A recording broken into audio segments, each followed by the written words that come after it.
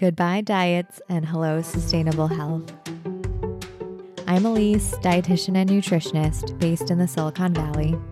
I believe that we all deserve an effortless relationship with food without obsession.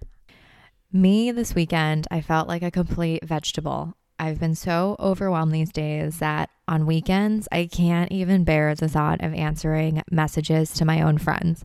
When I hear a ping from a friend or work or email or anything, I just cannot bear to look at it. And so this past weekend, I put my phone away. And a lot of you guys are probably feeling this similar sort of just overwhelm and feeling tired. For a lot of us who are working, and even if you're in school, it's so overwhelming on weekdays sometimes where all of our senses are heightened. We are doing 10 things at once that by the time it gets to be Saturday and Sunday, even thinking about making plans, confirming plans, getting to the place, meeting up with friends, which are probably all good for the soul, is just too much to bear. And so today's episode is inspired by one of my followers. We had a great DM conversation on Instagram where she was telling me how she is just feeling so tired at work and she doesn't really know how to balance work with disordered eating, especially binges. And a lot of work actually triggers her binge eating. And you might be able to relate. I surely can as well.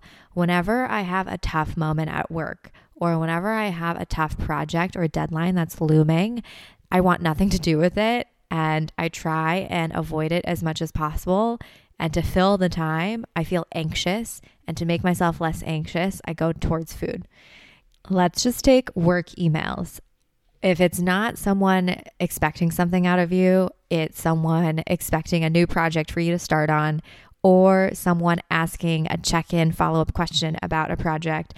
It's always something. And I feel like with any conversation with a human being, there's a certain level of confrontation. You have to get your message across, your intention across, and the other person's probably expecting something out of you.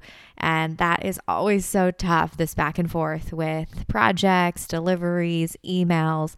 My heart usually sinks every time I get an email where someone is just asking me to start something new or wants an update on a project. And it is so tough to bear. And especially if there's a meeting lined up to go over the project together and to get feedback, those situations are so rough because who knows what the feedback is? Do you need to scrap the entire thing and do it over again? Is there one detail missing so that you have to basically rework everything? Or is the idea entirely just a miss and you have to redo it again? Those are my worst fears. A lot of the times I'm also anticipating tough conversations with clients or my boss for an annual review, for example, and the anticipation of that meeting, usually I am the most nervous probably 30 minutes beforehand where I know that it's going to be tough, and just the 30 minutes leading up to it, I'm kind of waiting for it to begin. And if you are an anxious type of person, the lead up to anything is usually the toughest because you're just waiting. And the night before, I'm just sitting there thinking about the potential conversation the next day. And I am feeling my nerves in my chest and I am dreading it. Dread is usually a thought that comes up a lot. So maybe the night before, it's, a soft murmur of dread. And then the day of, it's like, okay, this is coming up. 30 minutes before, it just heightens until it basically crescendos the minute before the actual meeting begins.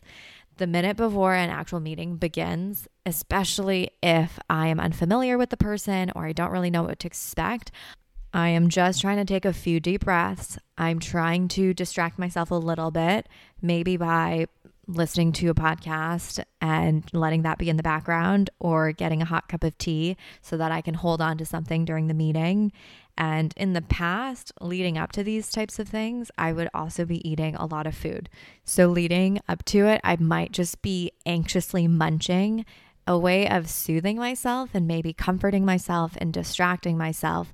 Because if I'm just sitting alone with my thoughts, thinking about the meeting that's going to happen, I get so worked up that I need to distract myself, and tea and a podcast sometimes is not going to do it. This was years ago when I was really bad at stress management, and the only way I could manage stress and anxiety was by food. Something about food made me calm down more so than anything else in the world. Sure, maybe a walk would have helped. Sure, maybe texting a friend or maybe doing something a little bit more productive, but I didn't even have those ideas in mind. All I could think about was the food. It was like this immediate comfort blanket, and that was the only thing that can calm down my racing mind, my racing heart, and my clammy hands. And these days, I have these other methods, right? Listening to a podcast, letting that be in the background noise, drinking some tea. Those things calm me down much more. But I've had to learn that these are things that can calm me down. I had to practice. They were something that didn't come easy. It took time. One tip that comes to mind for these situations is if you can get it done immediately, do it. Nike said it best, just do it. Say you got an email and it's something that you really don't want to do, but you also know that if you leave it until later, it's just going to eat away at you. Then my best advice there is if you have time in the moment, if it's one of those things that you dread the most, I challenge you to just drop everything and finish that one task, because you will probably feel lighter afterwards. And I have structured my life so that I do the hardest things first. For me, mornings are when I have the most amount of energy, where I can tackle the most things. And personally, the hardest thing for me is seeing my clients. I love, love, love all of you, but it takes a lot of energy. So if I leave it to afternoons, then I feel the anxiety rising as the morning goes on. I can't do anything creative. I can't do anything else but worry about my client calls in the evenings. And so I usually try and stack all of my client calls in the mornings. And then once that's done, I can do creative projects. Maybe that's making this podcast or creating a new webinar, more of that soon, or, working on my course that's launching in a few weeks. So I have made it so that the thing I do first is the hardest. It's out of the way, and that frees up space, energy, and stress. And the rest of the day is progressively easier. So at the end of the day, the things that I do that are the absolute easiest are editing this podcast. So easy. It's passive thinking. I don't have to actively think to get it done. Let's take today more specifically. It's Monday morning. I was so overwhelmed. I didn't check my emails or even respond to my friends because I needed to conserve my energy. So when I opened my email, the first thing I saw was a brand deal that got confirmed, and they wanted me to pump out a deliverable by the end of this week. And out of all of the tasks I wanted to get done today, that was going to be the toughest. If I left that for later, it was just going to eat away at me. So I put on makeup first thing in the morning. I got myself a cup of tea, and I started to sit down in front of my phone and film a few TikToks for this brand deal. And by the time an hour went by, I already had 2 rough drafts for potential TikToks I could post for this brand deal. Done. By 11, it was out of the way. And the second task of the day was getting to this podcast, drafting a few episode ideas and recording. And my, oh my, I just had lunch and I'm feeling so much lighter. I don't have to think about that brand deal for at least another few days until they give me revisions and edits. But man, that feels great. This is in comparison to when I was in college and I left everything to the last minute, big projects, writing assignments, studying. And I remember the more I pushed it off, at the end of the night, I would feel so anxious. I almost felt sick to my stomach. And so I would just eat food to calm myself down. And so that is why over the years, more and more, I will do things immediately when I receive them, like this morning, that hard task. And I will schedule my day so I get the hardest things out of the way first. So that's tip number 1, and hopefully that helps. I know it doesn't help in every situation, but you just got to do the hardest thing first if you're someone who's super anxious and gets progressively anxious as the day goes on. Additionally, I think a lot of us at work, we forget to eat. We are so busy. We are fighting fires. We're just trying to answer all the emails and do all the projects all at the same time that time flies. And for once, we're not thinking about food. But that also means that there's a lot of hours that can go by without you eating. And so maybe you have time for a quick 15-minute lunch in the afternoon. So you end up eating something really quickly that might not be very filling, but then on to the next meeting. And by the time you know it, it's dinner and you're like, oh, thank God I made it through the day. So you have dinner and it happens to be a hot and decent meal. But then after dinner, you're like, oh, but I'm still hungry, or why am I still peckish? I have a feeling, and I've seen this play out over and over again, that it's because you were so overwhelmed during the day that you barely ate enough.